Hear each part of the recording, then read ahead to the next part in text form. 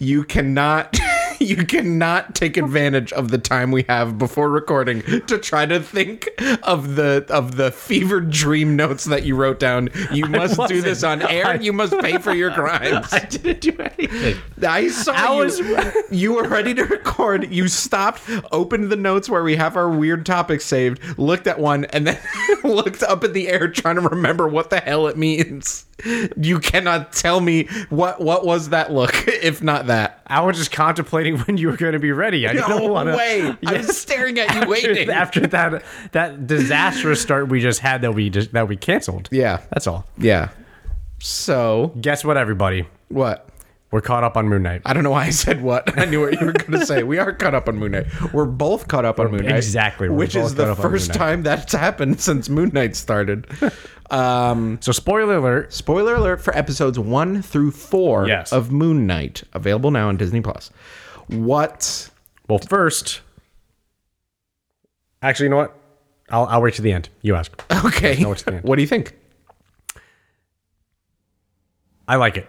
Yeah. I like it. I like it. I like the pace. Yes. The pace is really good. I really, really like Oscar Isaac. Yes.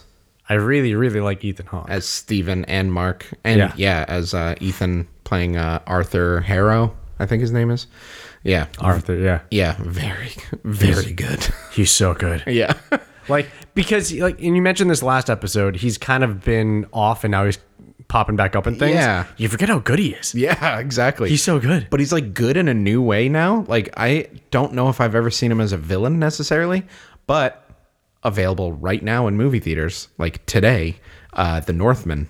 He's playing the evil uncle. No. Or the father. He's playing the father. Shit, you're right. Gotta see that. I'm excited. I was gonna ask you about that because I saw that it was I saw the notes saying that it's out. Yeah. I've been hearing pretty good things. Yeah, I think it's like an 88 on Rotten Tomatoes, which we know by a couple episodes ago is all I go by. That's pretty solid. Which, by the way, full transparency for those who listen to us fight for a long time about Morbius. Right when we were done recording, we went to the Rotten Tomatoes website and I looked at the Fandango fan score and it's like a 78. The fans love it. Yeah? Yeah, I am so glad that didn't come up on the episode. I would have been shut down so quickly, and I guess I'm eating crow now. I'm owning up to it. That's very honorable for you to do. Yeah. I appreciate that. I appreciate that honesty. Anyway, Moon Knight, I love it. What I love about it... love it? I love it. Love it. Okay, that's Since a big episode 1, I said, wow, this is going to be awesome. Like, Really? Since episode 1? Credits ended, and I said, this is great. I love this. Now, I can't wait. what made you say I love it off of just the first episode? The first time I said, wow, well, it's really the first Marvel thing that I know nothing about. Okay, so even backstory. Yeah, backstory. I don't really know the character. I knew what I knew about Moon Knight was it's a rich guy who has a split personality disorder and gets like Egyptian powers and is like snarky in the comic books and like pretty violent. Is all I knew. So like I've seen the comic book pains that I think I showed you. Yeah, where you showed me. He's like hunting Dracula and he says like, I know Dracula, where are you? I know you're in here, you dumb bitch, or something like that. And then he like throws a bunch of gadgets out and he says random bullshit go. Like that's a really good comic pain that I like. And then he's been like really violent in the past and I've seen like, yeah, I just know that he's like a cult fan favorite. That's more than I know.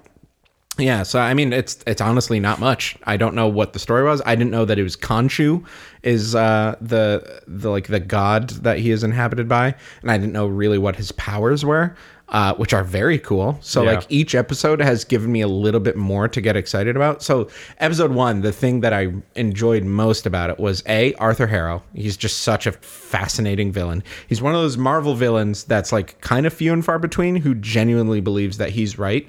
And I kind of get it. Yeah, like you kind of get it. Yeah, Thanos, Killmonger, Arthur Harrow is like, yeah, cool motive, still murder. I get it. I get it. I get it. Yeah. And like honestly, him more than anyone. Really? Like, I think so. Like if you it's like the movie Minority Report. Yes. Like if you know that someone is going to commit a crime, like could you stop it? Yes. Should they instantly die? No. That's where it's too far. But like even Thanos is like, yeah, too many mouths, not enough food. Okay, well, if you had the Infinity Stones, there's like an infinite more amount of things you could do besides kill half of everything. And then Killmonger, like, I get it. Okay, but you shouldn't like just go to war and kill everybody. Like, you should share the resources with the people that need them and things like that. But him is like, we know this is going to be a bad person, which I think the gray area is what constitutes bad. Who's to say? But he's just fascinating, and like the weird like laws and rules that he follows in his head. The fact that he like walks on crushed glass, which I still don't think we've had fully explained. But we always hear it every time he takes a step and he's on camera. It's crunch, crunch, crunch. I wonder if it's something he has to do. So the big thing that he always mentions too is he was Kanju's former avatar. Yeah. So I wonder if it's something that he has to do as a ritual, or if it's something that he does for Amit. He's not current avatar person, whatever. Is he? He's the avatar of Amit. But Amit's not out yet.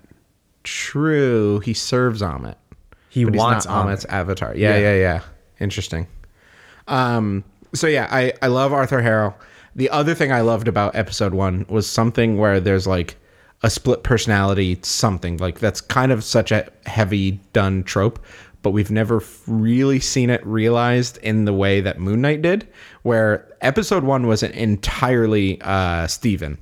And then every time it goes to Mark, we genuinely don't see what happens. It's a blackout, yeah. And we still haven't. I don't think we're ever going to, because like we saw the results of what happened, but we don't see it happen. Because like if you're Steven, you black out and then you come back somehow and you don't know how you got there and you have to like deal with it. It's kind of like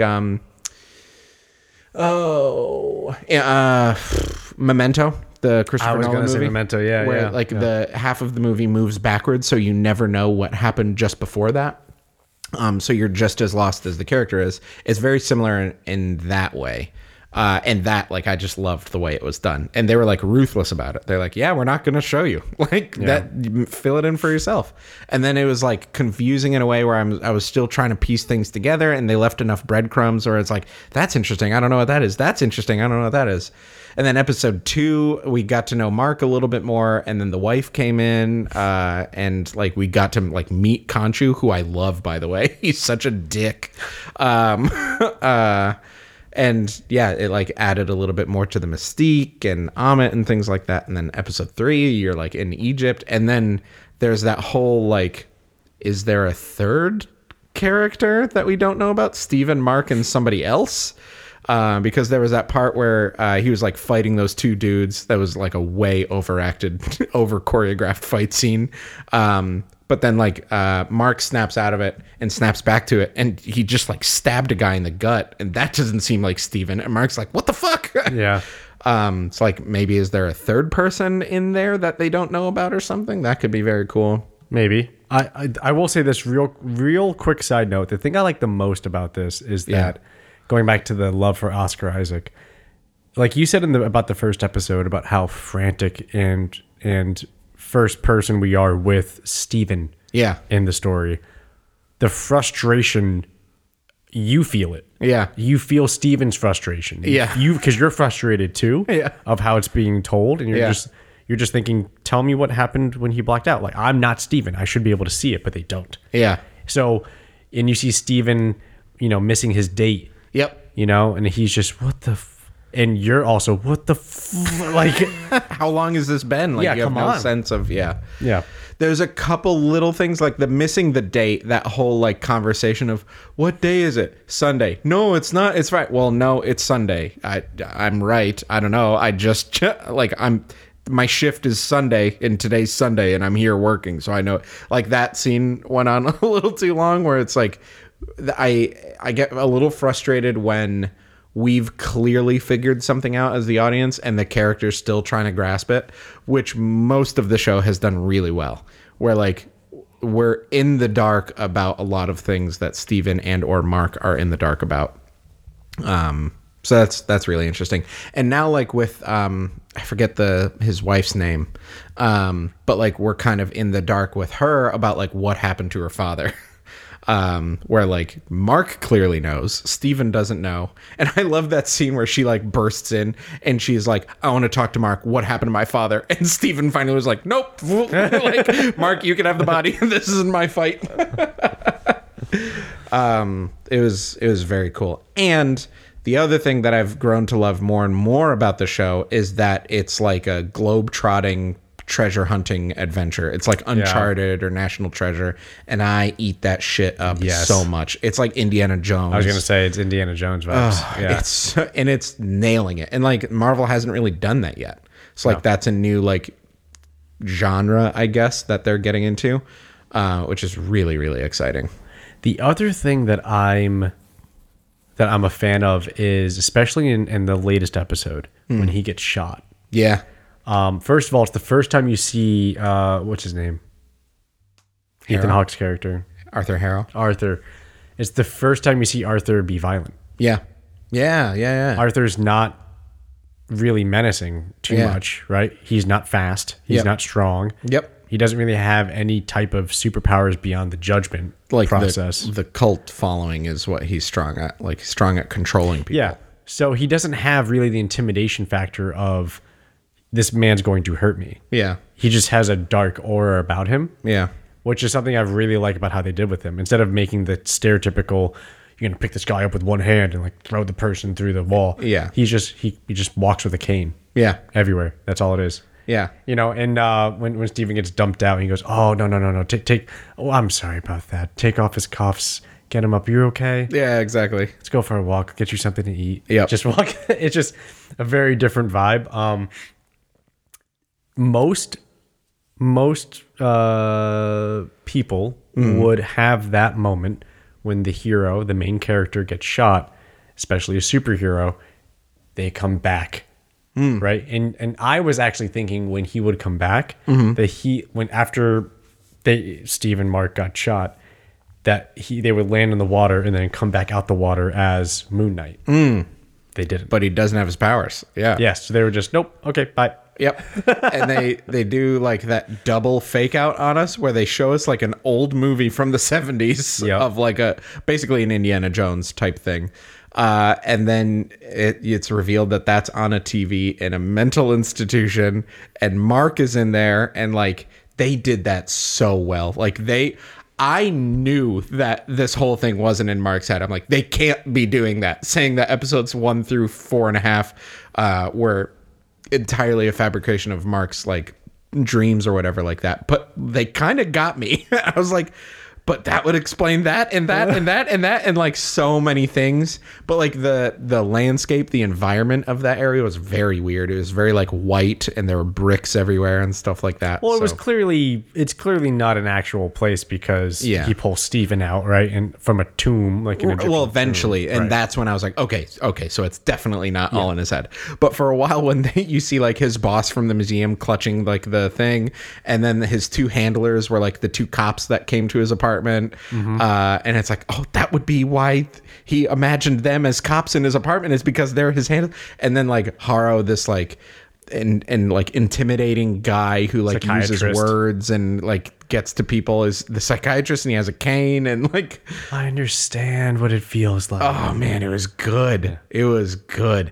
And then like Steven, the archaeologist who knows everything, is like the guy that he watches in the movie, and then like, oh, your favorite spot to sit, and he's in front of a mirror because like that's where he would talk to Steven, which is like he has a split personality disorder, and he's cuffed to his wheelchair. Like when he sleeps, he's cuffed to his bed. Oh man, it was like they got you. I was like, there's no fucking way, but what if like this could be legit? And then they didn't let it linger too long, luckily. And then he pulls Steven out of a coffin, which is very cool. And they embrace, they like hug. Yeah. And they're like, oh, and they're like best friends immediately. Once they're not fighting over the same body, and they like have a common goal, and they each have their own thing. It's like, buddy, you're here. Okay, cool. And then, like I was thinking earlier, third coffin that they do not open. They don't open it. Yeah. It just shakes. I think. It was just shaking and trembling. Yep. And they're like, absolutely the fuck not. I think there's a third person in there who we've gotten like glimpses of. That would make sense. Maybe that's who like the mercenary who goes a little too far is, and the guy who stabs the guy in the stomach, and maybe there's some other things that we've seen him do. It would explain the whole like super violent character. Yeah, maybe he's the one who got that date with the lady at the steak place.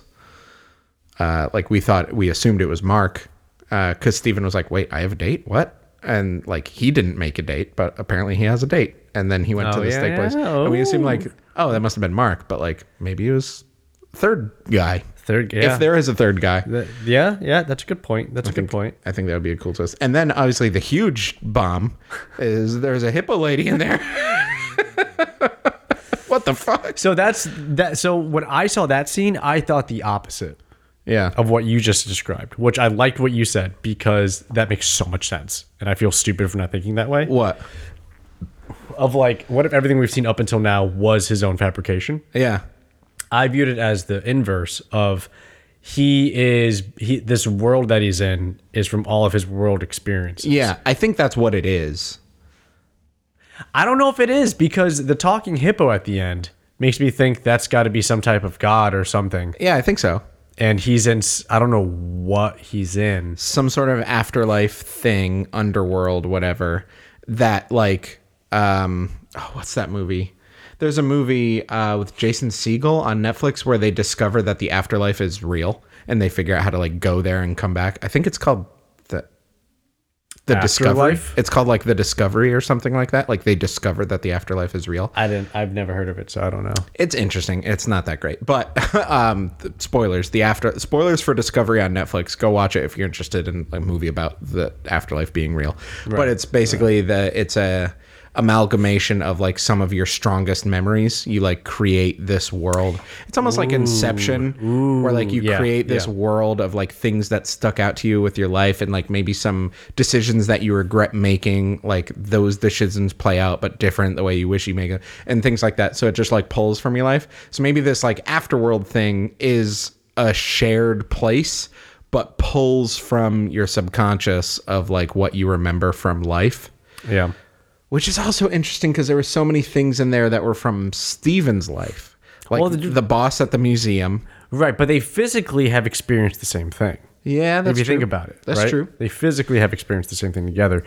Something that I wanted to touch base on was, and this maybe goes back to what you're saying about how there's something else at hand that we don't know fully yet. Remember when he goes back to the museum, he was thinking, oh, that was all a dream. Yeah. In the second episode, he's like, that was all a dream. Then he sees all the warning tape and, oh, this crazy shit happened. And then he tells his friend, the security guard, pull the tape. Yeah. This is where it comes. And you don't see anything. Yeah. Yeah. That planted the seed of like, is this all in his fucking head? Yeah, but at the same time, I think it was Ethan Arthur. Yeah. Says, I can't see him anymore since I'm free. But he's probably saying this now. He's probably telling you to kill me. Yeah. Kill him. Crack his windpipe. Or whatever. Yeah. So there's something there that we don't know fully yet. Yeah. And we also know Arthur has some type of ability because he's able to summon that. He has a fraction of Amit's power. So he's able to see that. Yeah. But he can't see Amit. You know what I'm saying? Yeah, because I think he doesn't know Amit's trapped. Amit's like made out of stone, like Khonshu is now. Oh, I'm sorry, Khonshu. He can't see Khonshu when Khonshu's there. Yeah. That's why he says, "Oh, he's probably here, isn't he?" He's talking and saying blah blah blah. Yeah, which that was like one of my favorite scenes of the thing. What? When he's probably telling you to kill me, isn't he? And then like he like makes a loud noise and causes some wind. And he's like, he's a very violent man. Crack his windpipe. Yeah, it's so good. They're like, kill him, you can take him, summon the suit. Yeah, exactly. Like, let me at him. It's so funny. Like an ancient Egyptian all-knowing god is like, fuck him up. So good. So there's definitely that little twist that it's just so well done so far. Yeah, it's just very well done. Again, the like, pace of the delivery. It keeps like feeding me more. That's like, ooh, that's interesting. And then they give me that and expand on it, where I'm like, ooh, that's interesting. Yeah. And like it keeps roping me in, and like I'm more and more invested in it. It's on par for me so far with Loki, of like how much I just kept enjoying it, and it kept getting more and more interesting. And a big part of that, I think, in Loki and this show have a lot of similar elements, I think. Yeah. They have stellar casting. Yep. They have really great imagery. Yep. They're both super unique. Yep. And not standard for what we see in the MCU. Yeah. And also the story is so well done. Yeah. So they're very similar. They're different, but those elements I think are very similar. And oh boy, I've always liked Oscar Isaac, and I didn't really think about him as a performer. And I'm not saying Moon Knight has changed my mind, but Moon Knight, and seeing him in Moon Knight and seeing him do an accent, Yep. I thought he doesn't have a bad accent. And I found I think it's GQ or Vanity Fair that always does it. It's we interview actors about their performances, about Yeah. their roles. I forgot entirely he was Apocalypse. Yeah. And I was thinking, this guy was Apocalypse? Yep. And you go back and you listen and you go, oh, of course he's Apocalypse. Yeah, exactly. Right? You could hear in his voice. Yeah. I mean, the first instance I had of him was Ex Machina. Yeah, Right? same. And he was stellar. Yep. And that. And then hearing him talk, I go, oh, you're one of those actors. You're one of those types of actors. Okay. He's talking about directors that he's always wanted to work with. Yeah, and yeah, yeah. reviewing scripts, and he was looking stuff over, and he was Yeah. thinking through about the characters, and he had, so I came up and we just had we talked for like 5 hours about the script and about the background of this and that, and I was thinking this and this. I go, yep. that He's like explains it. really passionate about Yes. that stuff. Yeah. You're one of those. He's a Nicolas Cage type. Yeah, exactly. But like, who takes himself more seriously, and I think makes more careful decisions than Nicolas Cage. Nicolas Cage takes himself seriously. I think he takes himself I seriously. think he gives into the meme a little bit, and I think there I think are he does times when he's now. lost track of it. I think mean, he does now. Yeah. I think I look at Nicolas Cage, and not to drag us entirely off, but I think I look at Nicolas Cage as a similar vein of Tom Cruise back in his heyday, where it was he can perform, he's sold on this type of role. Yeah. Which Tom Cruise does. Yep. And Tom Cruise excels at that role. And Nicolas Cage was doing so good at that role of his. Yeah. And then something happened where just the role stopped, or I don't know what happened. I think he's a very good actor. Yeah. I think Nicolas Cage is a very good actor. Yeah. So yeah, I'm not, anyways, Yeah. back to my point. I was like, oh, Oscar Isaac is one of those guys. Yeah. I was like, oh, okay. There's Okay. this detail I love about Oscar Isaac, as like, I also think he's a big nerd, and like he really appreciates like that. He probably read all the Moon Knight comics to get ready and stuff like that. He's a huge Star Wars nerd. He asked if canonically Poe Dameron could be from Yavin, like he was born during like the Rebel thing, like the original trilogy. I think he was born around then, and like he wants his parents to be from Yavin, so he was a native of Yavin, because Yavin was filmed in, I'm gonna get it wrong, but some country in South America where he is actually from. So like the country where Yavin was filmed, like in the jungle, is the country that he was from. So he asked like JJ if like, can Poe be like a Yavin native? I think that would be really cool, and it would like it's, oh man, I heard about that, and that's such a cool detail. That's like a cooler version of Samuel L. Jackson going, yeah, but can his lightsaber be purple? I like purple. Where he's like, I'm actually from Venezuela or something like that. I don't think it's Venezuela, but that's where Yavin was filmed, and I want him to be from Yavin. Ah, that's so cool. It's yeah, but it goes like you said, it's now it makes sense. It's just, oh, okay, he's one of those guys. He's very thoughtful, yeah, and yeah, very insightful. He's very great. He's dedicated. becoming one of my favorite actors. I'm trying to think of a role where I thought, Apocalypse. he was fine as Apocalypse. Yeah. I had no problem with Apocalypse. Yeah, I saw an amazing tweet that made a really good point. yeah, Everybody missed out on the right decision to make a Magneto movie with Fassbender, yeah, 100%. because those scenes with him in Apocalypse were probably the best scenes. Yeah, Oh, for of sure. that movie. Yeah. He's incredible as Magneto in that. Yeah, Seeking exactly. vengeance. And most of the X-Men movies that he's in, like, he steals a show. Yeah. Like, James McAvoy was pretty good, but Fassbender's just, like, incredible as Magneto. The scene when he's in the bar, the Yep. German bar. Yep, exactly. That was incredible. And then the scene in First Class when he slowly puts the quarter through the guy's head and he's just filled with rage, and oh man, it's really good. But So good. another shout out for Oscar Isaac, Inside Llewyn Davis, a Coen Brothers movie, which I think is his first big I think he role. talked about that in the video. Yeah, it was like his first big role. Yeah. And it was like he was a folk singer in the 60s, and like Yes, how he tough did. it was to be a folk singer. I remember him talking about that. Oh man, I've that never movie's seen really it though. good. Adam Driver's in that movie. Justin Timberlake is in that movie. It's really, really, really good. Very good. 10 out of 10. Inside Llewyn Davis. It's a music movie.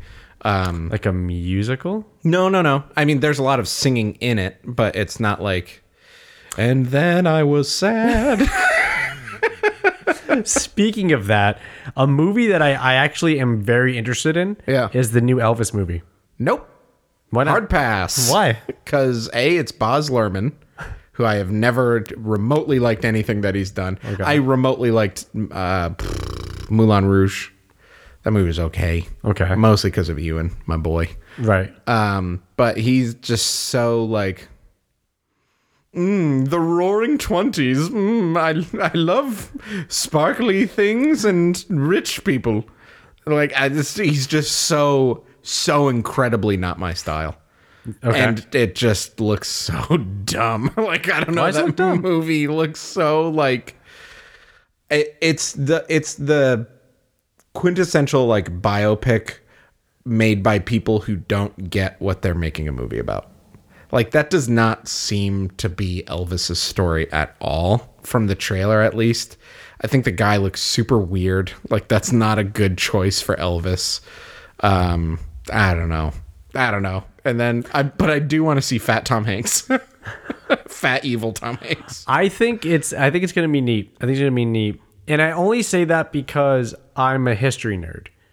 Right? Or not a nerd. I'm a fan of history. And to see, I am in no way saying, man, the 20s were so great.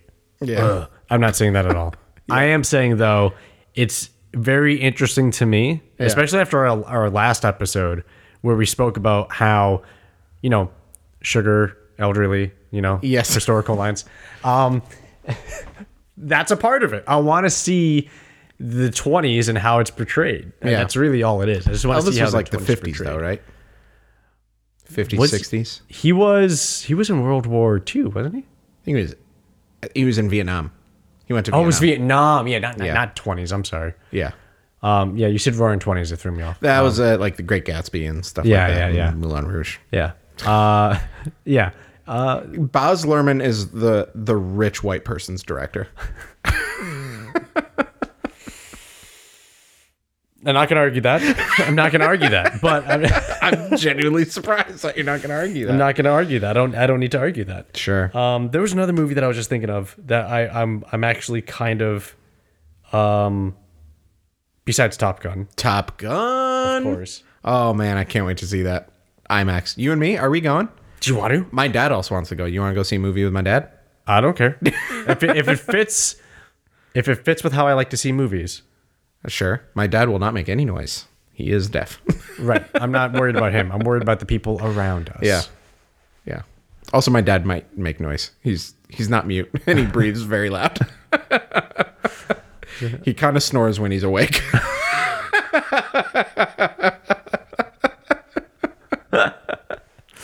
Fair enough. But regardless, I am so excited for. Okay, so I'm gonna let out a secret. Uh-oh. I'm gonna let out a trade secret to all you listeners. Trade secret. Yeah, and to you, sir. Yes. I'm listening. Back, I want to say a year and a half ago, Sure. or 2 years ago. Basically, Late when 2020. say what? Late 2020. I think it was definitely 2020. Okay. Because it was at the end of a spree of stuff I've done, and I didn't do it because of that. Because it was at the end of my like little shopping spree. Yeah. When I heard that Top Gun was on its way. Yeah. Top Gun's coming out. Yeah. I always wanted an authentic bomber jacket, like flight jacket. Yeah. And I found 3 authentic manufacturers Yeah. of that jacket style. Like One, the brown leather with the fluffy inside. yes. Yeah. And one literally makes like a Top Gun style jacket with flight patches and everything. Yes. Here's the problem. Because they are authentic, none of them I think were under $850. They are authentic sheepskin, like handmade, Yeah. Everything. The whole 9 yards. They are not cheap. Yeah. It's the jacket that he wears on the bike. Oh, yeah. I know the one. Yeah. You said Top Gun jacket. I got it. I think everybody knows the jacket. Yeah. Get some aviators. And my plan was to get that jacket and to have an authentic, real jacket like that. And that is a biffle. 100% a biffle item. Buy it for life. Yes. And it should be. Yeah. And I didn't do it because instead I saw a Red Wing deal, which if you didn't know are like handmade leather shoes. And it was a 50% off Red Wing deal. Ooh. So I got 2 Red Wing boots for basically 50% off. Yeah. Which is absurd. That's not bad. Yeah. Yeah. So I did that instead, and I was like, Sounds like the right decision. yeah, and I was like, I don't need a leather jacket. You don't need. You You don't don't. need a sheepskin jacket. And if you did, you could get a non-authentic one. You could get a cheaper one, and it would still be pretty biffle. It'll be biffled. Buy it for a long time. So what I'm getting at here Uh-oh. is, I knew when Top Gun finally releases, Yeah. I feel like there's going to be a slight uptick Ooh. in a fashion trend Yeah. as things kind of maybe curve. Aviators and mustaches. I already have an aviator. I already have a mustache. You don't need to go out and buy a mustache. I don't need to buy the mustache. I don't need to buy aviators. I already got both of them. Thinking about it again? No, it's just I wanted to be ahead of the curve of the person who had a flight jacket. So are you not going to get one? No. You're just declaring now publicly on the internet that you thought of it first. Yes. And also, if you want to, now is the time. Are you going to shout out any brands? I had them. The only problem was one was from the UK. I think it was Scotland, Yeah. which added a bit more price. It Yeah. was quote unquote cheaper by the number, but by currency exchange, it was not cheaper. Yeah. It was like £600. I'm like, that's not cheaper for me. That's like the same price on top of international shipping. I thought you used kilos. Yeah. So there was a slight difficulty there. But to go back to my excitement about Top Gun, it's not just the experience of the movie of Top Gun, because I'm sure that'll be fine. It's more of, I want the theme of it.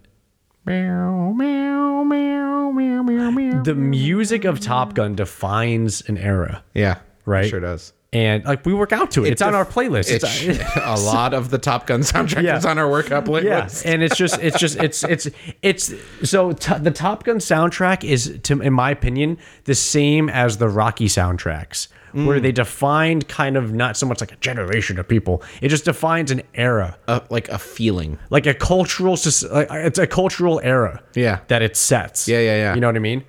And that's what I get from this, and that's what I hope this does. And I hope they don't have, like, you know, modern. Like, I don't want to hear Justin Bieber in a Top Machine Gun. Gun Kelly. Yeah, I want to, you know, like I want to hear the old. I want them to bring it back. They like Bring it back. I can't imagine them doing like, if anything, they'll do like a modern artist or band that sounds retro in that way, like maybe like a Greta Van Fleet or something like that, to give it like a Led Zeppelin-y vibe or something like that. Yeah. Or like Wolf Mother or something that sounds like AC/DC or something. And then, you know, at the credits they're going to play the original. They have to. They have to. They are Danger Zone. They're going to play the original. legally Danger required Zone. to. Yes. I think Danger Zone will be used to comedic effect. I think it will come on in like Tom Cruise's like car or something like that. Like he'll get in and he'll give I forget the Car. It's Tom Cruise and Top Gun. It's a bike. Okay, well they'll get to his like barracks or something like that, and he'll like turn on some music, and it's like it's Danger Zone or something, and they're like, "What the hell? This old guy from the '80s?" And I really hope they don't do that. I don't know. I really hope. You know, it'd be really cool. This might be super cheesy, but the young me Yeah. would just be Yeah. fist bumping Yeah. is if it's like the big fight scene at some point in the movie and Yeah. then Tom Cruise comes in out of nowhere, and as he comes in, cue Dangerous and it's just like him flying in, like his afterburners are closing down. That would be so. He shoots sidewinders, he barrel rolls down, blows up two planes, he flies through the wreckage. Such a terrible idea. That would be amazing. We need a side podcast just called like Dubs's god awful bottom of the barrel dumpster fire movie ideas. That would be amazing. In like a fight scene, like a dog fight. Yes. Where a character dies. No. They get shot down, they're losing, and then Deus Ex Tom Cruise comes in. Yes. And just absolutely takes a big old wet dookie all over the mood of that scene in the movie. They're like, no! Apex! Or whatever some character's name is going to be. No, Apex. Not Apex. Not Apex! No, Apex was like a brother to me. No, it would be like the Rise of Skywalker scene. But there are more of us, Poe. There are more of us. This makes no sense. How did we get here? None of us had the Wayfinder. It won't be that. It won't be him saying that. It will just be him maybe not even saying anything over comms. It's just the bad guy is just about to like shoot down the new main character or whatever. Yeah. And then that plane just blows up. Yeah. And it's silent and everybody looks like, what the fuck? And then out of the clouds, like an archangel. Yeah, the way fighter pilots react to their members getting shot out. What the fuck? Did you guys see that shit? Apex just blew the fuck up. No, it's not that. It's the perilous scene where you're worried about like the plot twist of losing the main character. Yeah. And in that scene it's the same thing in The Last Jedi. Okay, what? When there's when Finn's suicide running at the walkers and then the Falcon comes in. It's that scene. It's that just it's the exact same thing. It's the Falcon coming in, it's them shooting, it's the exact same thing. Just Danger Zone starts playing. That's the only difference. That's the only difference. It's the exact same thing. Same mood, same seriousness. It doesn't make sense. He comes because metaphorically he's coming in with that era behind him, right? And that's the savior right there. Like all of that. You see that cone of the supersonic boom. Yes. And it's the J.J. Abrams like out of focus, like in focus, out of focus, in focus finally. And Yeah. The camera's trying to zoom in on the exactly. jet. What? Who is that? What? Yeah, exactly. It's that. It's Goose back from the dead. Which, did you know that like the main character in this movie is like supposed to be Goose's son? Yes. The one who looks just like Goose with the mustache, who's a fantastic actor, by the way. Oh, what's his name? Not good enough to know his name though. I did, because I just watched Whiplash again, the drumming movie that he's in. I forget his name. He's no Oscar Isaac. He's so good. He's no Oscar Isaac, but he's incredible. Have you seen Whiplash, by the way? No. I think we've talked about it. I've seen parts of it, but no. Oh, it's so good. It's so good. That's a 10 out of 10 movie. Like, easy. I've heard. I think you'd like it as like a music kid. I remember watching a part of it, and it threw me right back into theory class, and I was just like, oh, fuck. Yes. No. You gotta watch it. I was like, because the people I know besides me who love it the most are people who are like in music class or like were music majors, and they're like, fuck this guy, teacher. Here's the thing. I never ever got close to a point in both theory and class and performance where I ever had that kind of stress. Yeah. But a lot of my best friends have. Yeah. You know, I remember seeing my friend just deadbeat, dog tired. Yep. Dragging himself through the door after he practiced for like 5 hours straight. Yep. By himself in a closet. Fingers bleeding. Yeah. Yeah. Just like passing out on his bed. Yeah. Because he had to practice. Yep. And it's just, that fucking sucks. You know? Anyway, back to Smash. Yeah, exactly. Back to smashing. So Yeah. it's So I understand that level of need and discipline. I 100% do. Yeah. And I know my own failures as a musician, and it's just I've never had that type of experience to that, but I understand the basics of that because of what I have experienced. Yeah. And that alone, I was just like, fuck this. You gotta watch it. It is so good. Because that feeling of screwing up, Yeah. that's something.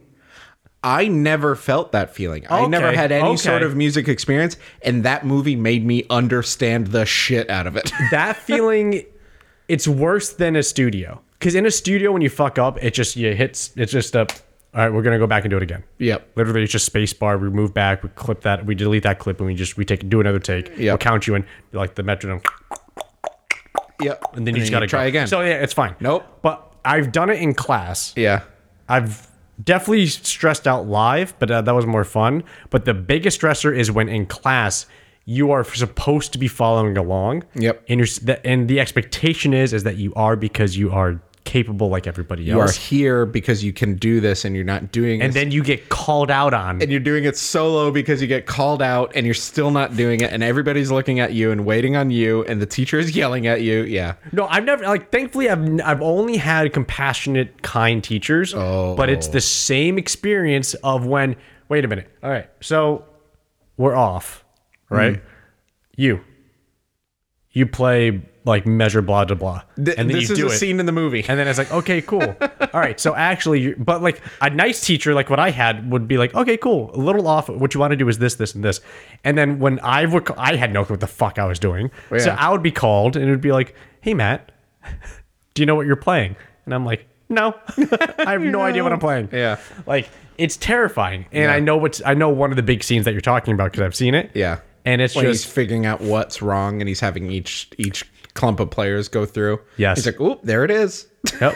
And he's like honing in on it, and it's like he's hunting one of the players. Yes, and it's the same thing. It's music performance is part athleticism, Yeah. and part mental ability. Yeah. And I got by on the athleticism.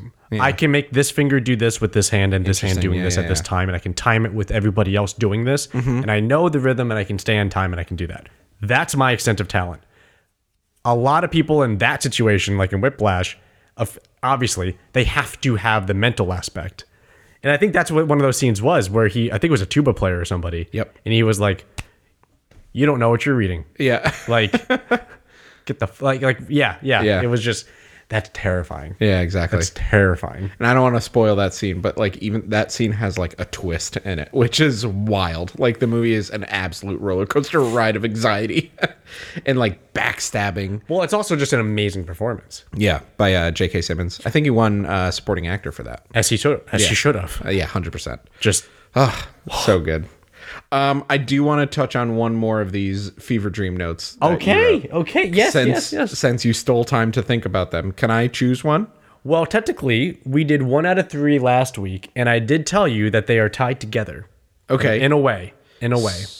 I think you wrote a new one. The one under Moon Knight, I'm pretty sure is new. That is new. Okay, let's talk about the other two then. So, Which out of the old 3, you had 3 written down, and I did pick the middle one. The middle one was like old people, sugar ties it us was to our past. sugar, historical line to the elderly. Jesus Christ.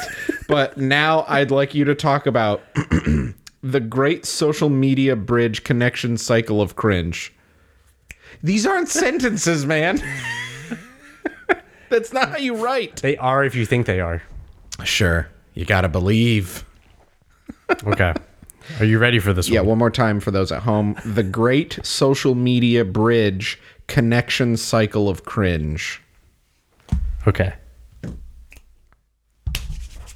Oh boy. ASMR. All right. We grew up with what? MySpace? Yeah. MySpace, I started with MySpace. Facebook, Yeah, Facebook in early high school. Tumblr. I was never a Tumblr kid. Okay, but that was around our era. Sure, yeah. right? A lot of people were. For me specifically, I didn't get into social media until end of high school, beginning of college. Oh, wow. partially because I just wasn't tuned into the internet to that level of like, oh, like this is a place, like this is a thing. It was more just like, this is where I get guitar tabs. Yeah. And I download punkrockvids.com and I like Where my mom gets recipes and I get guitar tabs. and I stream illegal illegal music and shit like that. I Like, use LimeWire, which yeah, I gives me use the LimeWire songs and I with the download wrong songs. titles. Yeah. Make my mix CDs that I put in my car. Yeah, Yep. exactly. That's, The Baba O'Reilly that's labeled as Teenage Wasteland incorrectly. There are plenty of things that I've seen in today's time as somebody of my age growing up with the boon of social media that I see with younger people Yes. that one might say is the term being cringe, Got it. right? So, for example, I don't know if you know Pay Money Wubby. I love Pay Money Wubby. He has a video called "Joining the Clown Lifestyle Was a Mistake." I watched that entire video actually.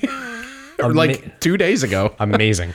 So I love Pay Money Wubby. So I have thoughts on Pay Money Wubby, but go ahead. No, side note. Go ahead. Okay, so I think he's hilarious. yeah. But the more I watch him, the more I realize he kind of just preys on people with mental illnesses. But the words that he says and the way that he reacts is so fucking unbelievably funny that I still watch him, but I feel worse and worse about watching him. No, because I don't think he does to a max degree, because he openly does say like, this is where you start to feel bad, because this is clearly a situation that's like, even in that clown video, he goes, okay, if this was a master troll job, I would totally understand this as a product. Yeah. But posting a video and watching the family dynamic as her parents are trying to talk to her about her clown lifestyle. Yeah. This is now getting to a point where it's uncomfortable, because if this is an actual real person's reality and take on their life, this doesn't feel right. Yeah. This doesn't feel okay. Yeah, exactly. But then he still posts that video on YouTube. Well, he needs to get paid. Millions of people. Come on, you gotta get paid. Yeah. I just watched his confession. Yes, my Twitch chat confesses their sins. Yeah, that one was wild. Father Wubby. Yeah, and Father Wubby dressed as a priest or like the Pope. And his girlfriend's a nut.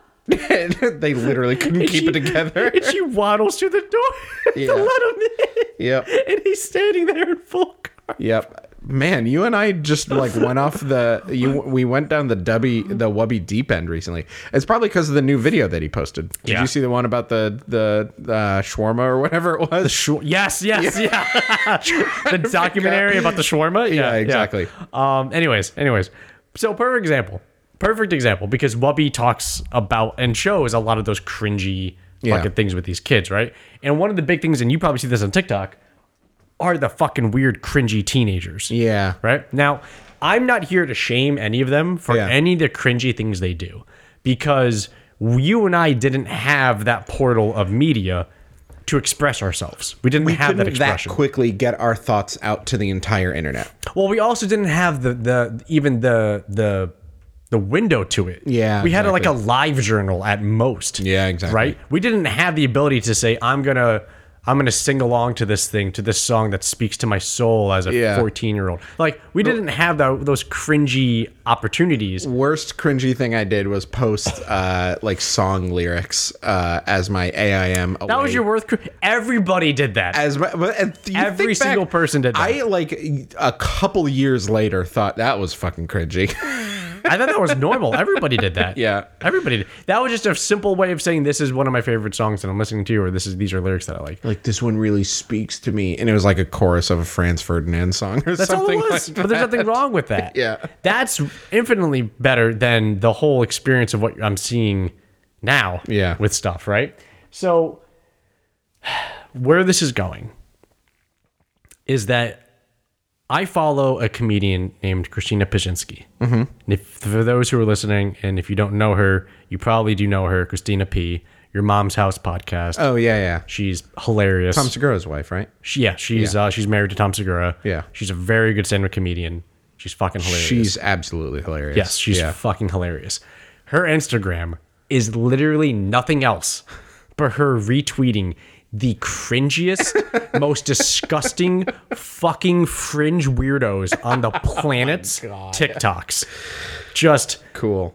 they're so that I have to skip her profile sometimes if it pops up on my Instagram You like stories can't handle it. because it's so just because it's just these older people doing these things because they're the generation that now has the same portal that the young kids have. Yeah. And they both didn't have the experience that our generation had of Learning it. learning it Yeah. and also keeping those parts of our life private. Yeah. Because there's this weird Yes. lens on how social media is used as We're an in the expression, private middle generation. Yeah. as an expression of who they Man, are. That's good. Right? Yeah. So what I'm realizing now, and I'm going to say it again because I think we're beginning to get there now, right, everybody?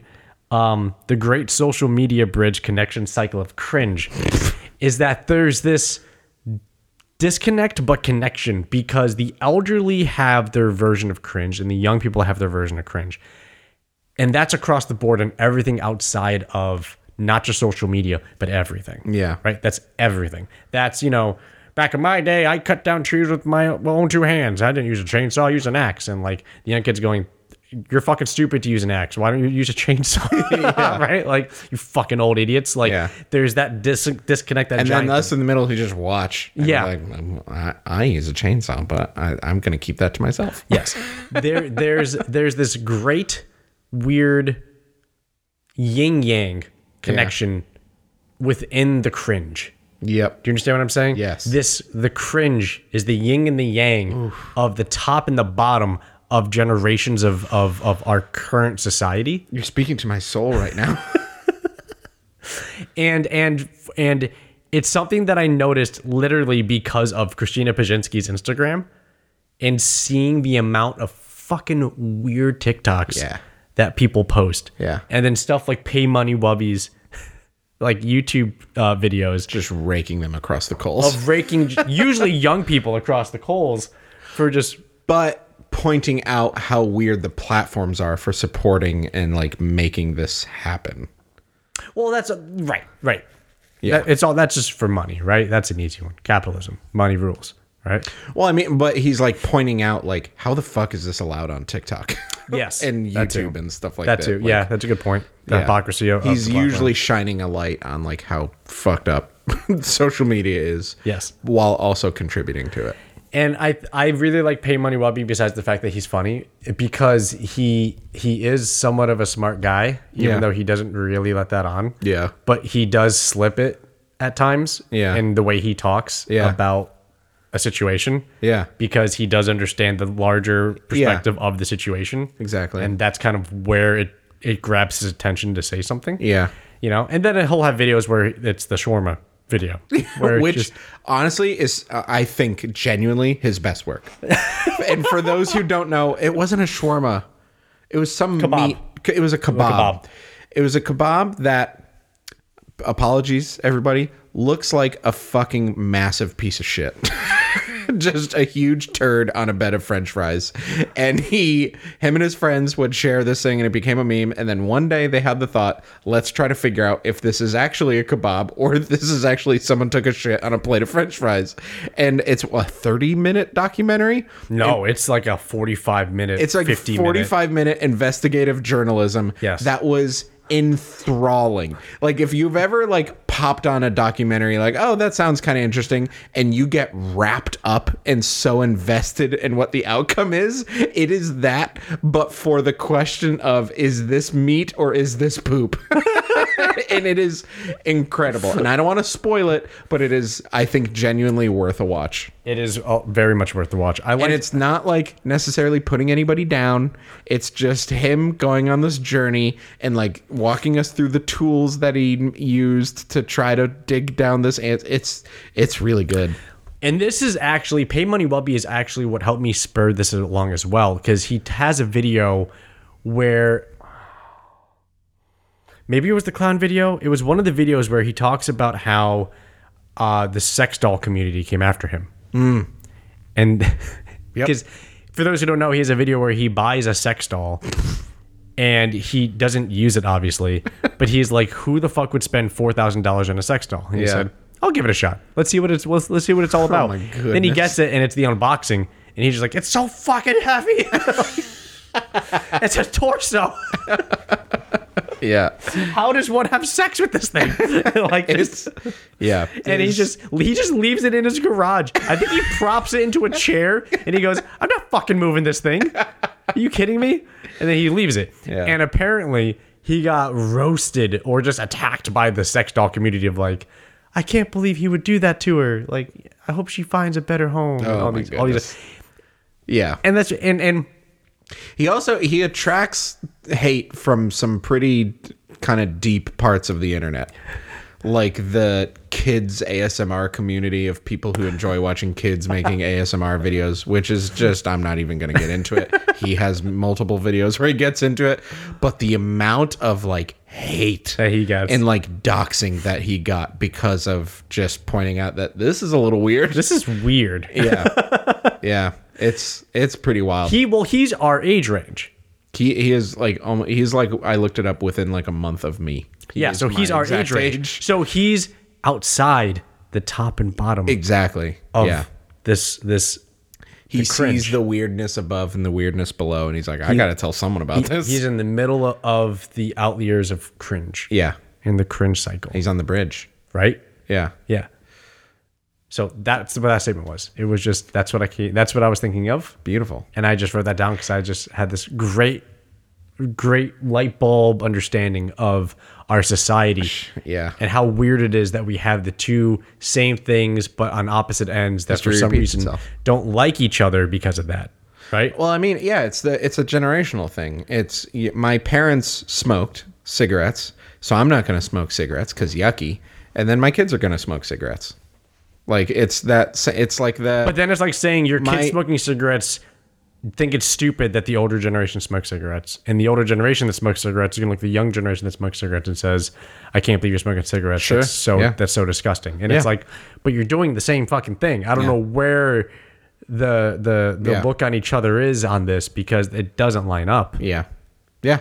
That's a weird thing. Humans. Isn't it weird? Humans. And then your second thought was the whole sugar thing. Old people, sugar connects us to our past. Sugar, Can you walk us historical line through to the elderly. a little bit about how those tied together, how one thought flowed into the next? Because you started with the internet cringe thing, Yes. and then how did you get to sugar? Easily. It was the fact that I was thinking about the generations. Yeah. So I was thinking about time. Yeah. I was thinking about history. God damn. And then I was thinking about the elderly. And I was Yeah. thinking about like the lifespan of somebody who's now considered an elderly person, what they experienced, Yeah. and what shaped their worldview to be what it was, looking down upon the generations after them and seeing the world as it is now through the size of an iPhone screen, right? Or whatever the hell it is that they have as their last desperate connection to what the modern Yeah. world's take is Yeah. on perspectives and how to view things. And then it turned into me understanding that view and that perspective being shaped from, like I said before in the last episode, the wonky bullshit, the wacky shit being said and on top of the wacky shit, Yeah. and how that's all been filtered through and it's just like mud water, like you were saying. Yeah. And it all just came together. Wow. Did you not see how those two were tied together? I mean, I had my guess, and you said, "Oh, it's simple," and then explained a way more complicated version than what I was thinking. I can't keep up with you in any way, physically, mentally. Like you're just more of a human than I am. I'm just more of a human. Yeah, you are 120% human. Your entire life is optimized. You think faster than other people. You are stronger than other people. It's really wild. It's just it's awe-inspiring to be in your presence. What was your connection? I mean, the generational gap thing that I said, and then what are some things that old people experience that we don't experience now? Oh, the whole sugar thing. Like, how was sugar? What was sugar like when they grew up? I don't know. It was healthy, and then it was fats are bad and blah, blah, blah. And now the new kids haven't experienced any of that. Well, that's a whole nother curve trend, right? Let's say we took sugar. Curve trend. Right, like trend of a curve. Yeah. Let's say we took sugar from 1915. Yeah. Right? 1915. 1915. Okay. Just old sugar. This is barely filtered cane sugar back then. Exactly. Yeah. Or even better, flour. Wow. Let's take flour. Yeah. Flour is a much better example. Yeah. Let's say you go to the supermarket and you buy a bag of flour in 1910. Buying a bag of flour. Yep. And then I pushed, and then you're here now, and I pushed forward a bag of modern day flour. Yeah. Right? They're both flour. Yeah. They would both be used for the same purposes. Sure. The flour you would get from me today has been enriched. Yeah. Because it's been gone through a chemical process to sanitize it, because they maximize the profit by cutting corners to output more quantity to meet a higher demand because of modern technology. Yep. Right? You take that small divide of the same thing, right? You have the 1910 flour and you have the 2022 flour, and you take all those differences and all the time and all those years between those two different types of flours, and then you map all the impacts of all those differences on somebody's lifespan over that same arc. Yeah. Right? Of just, well, what happened when let's say they started bleaching flour? Price Did that have any type of impact? and health differences and Exactly. Did that have some type of impact? Maybe, probably. Actually, it did. So you take that, and that's just flour. Butterfly effect, how that affected someone's upbringing, and that's just bread. That's just carbs. Now put that to everything. Like sugar. Yeah. Put that towards cars. Gas. Gas. Put that towards everything that gets consumed. Yeah. Right? The news. Yeah, like the news. And you see how yes, gravity will win at the end of the day, and we will all have a bag of bones, right? We're all just going to be a bag of bones. Gravity is the one factor that you can never alter and we will always face. But the things along the line against that line of gravity taking us down to the zero line, that's all impacted by all these little things that decay us internally, that decay us physically, and decay us mentally. And we don't think about it. And we don't think about that impact. And going back to, like I said in the last episode, you talk to somebody who's a lot older, full of wacky shit, and it's like, you're just full of decay, right? Not just physical, but mental and emotional decay because of all those things. Because going back into that kind of that line of time and that flour from the 1910 and flour from 2022, think about that as just parenting techniques. Now let's get into developmental shit. Think about education systems. Think about all the shit that's taught in schools. Think about all those things, and that shit has the same style of impact over time. And you have that curve, right? Like I'm talking about, of all that wacky shit coming in and that decay on the line of gravity and how it's impacting that decay internally, and it just accelerates it, right? And boom, it all ends on the line. For you this way, it all ends on the line, right? Like the line of gravity, and it's the end because gravity is always that deciding factor that will always win, and that's it. Why are you laughing? Because I was trying to think of what the first thing I was going to say when you were done with this rant was. And I have three. I'd like to run a couple of them past you. One, you said this while you should have been sleeping. You thought all of this while you should have been unconscious. Yes. Two, you were entirely sober. Yes. Three, I feel like I'm high. And four, back to the thing I said about how you're 120% human. You just spoke at 120% speed. But did you understand what I was talking about? For those listening, we did not fast forward that part of the podcast. He was really talking that fast. I kind of get it, but again, I can't keep up with you. You think on a different plane of existence than I do. Do you want me to do it again? Do you want me to No, okay, please okay. no. I need a break, and we will revisit the finale of this trilogy of late night sober Dubs thoughts. Going to bed thoughts. Yeah, going to bed thoughts. This is what I think about when I fall asleep. Going to bed thoughts. Holy cow. Man, this is going to be a special segment of our podcast. We're going to talk about nerdy stuff, and then we're going to end with some mindfuck buffoonery. I feel like this is common sense. It's not common. I feel like it's not that. It's not common. I feel like I'm not saying anything wild. Yeah. I feel like it's stuff we all know. I get the core of what you're saying, and I pretty much I get entirely what you're saying. I've just never come close to thinking any of that. You've never thought about any of those things. It doesn't help me to think those things. There's no point in thinking those things. You know what I think about when I go to bed? No. That's it. This is nice. I can't wait to be unconscious. I like that part of my day. I think of things like that Constantly. More when I've laid down to fall asleep. Always on fire. Your brain is always going. I just Your foot is on the gas.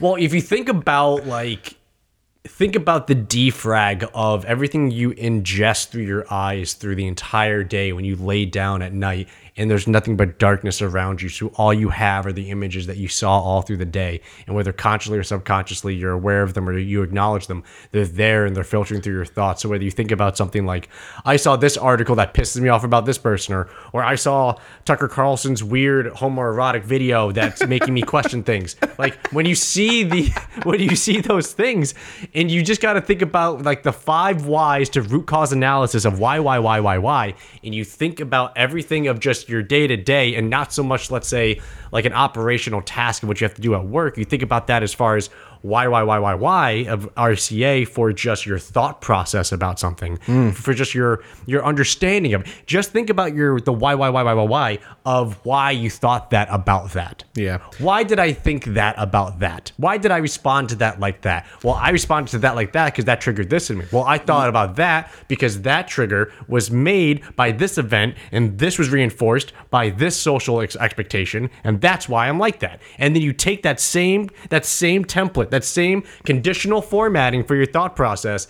and you copy and paste it on other people, and you start to realize that's all people are. And that goes back to the sugar historical line to the elderly with the wacky shit, going back now to this with the great cyclical part of cringe of generations, right? And you see it, and it's just like, it's all just this massive system that can just be, it's all just, and you know what's crazy? It's not planned. This isn't planned. Yeah. Nobody plans that. Everybody plans for themselves to make out like a bandit, right? Whether it's trying to like change government regulations, whether it's trying to change tax brackets, whether it's trying to change your investment portfolio, you're trying to change the outcome of the size of your cookie for you to eat, right? You need to make out on the end. And I'm not saying that you shouldn't, but I'm saying nobody has the intention behind it to have the butterfly impact of what they do to create the system that we live in. Right? Yeah. I'm tired. I'm tired from listening to that. Why? You just went so fast, and everything you said was so coherent. And I don't know how you do that. I think that thing that happened earlier in my day, this is me when I'm falling asleep. Oh, there's that thing that happened earlier. That's wild. That's it. Man, earth crazy sometime. And then I just turn down the volume until I'm asleep. And then that's it. That's all I think about. Everything's chaos, and you don't need to put order to it because there's no order to it. Okay, so you believe in chaos theory. Go with the flow, 100%. Okay. What is your take on chaos theory then in society? We're at time. We're over time. This is we're way over time. We cannot open this bag of beans. Okay, right so homework for the listener. Google chaos theory. It's actually a really simple concept. It's really fun to think about. And okay. Quote, Google chaos theory. It's a really simple concept. End quote. Dubs 2022. It is. I promise it is. You are 120% of a person. Goodbye. I'll see you next week.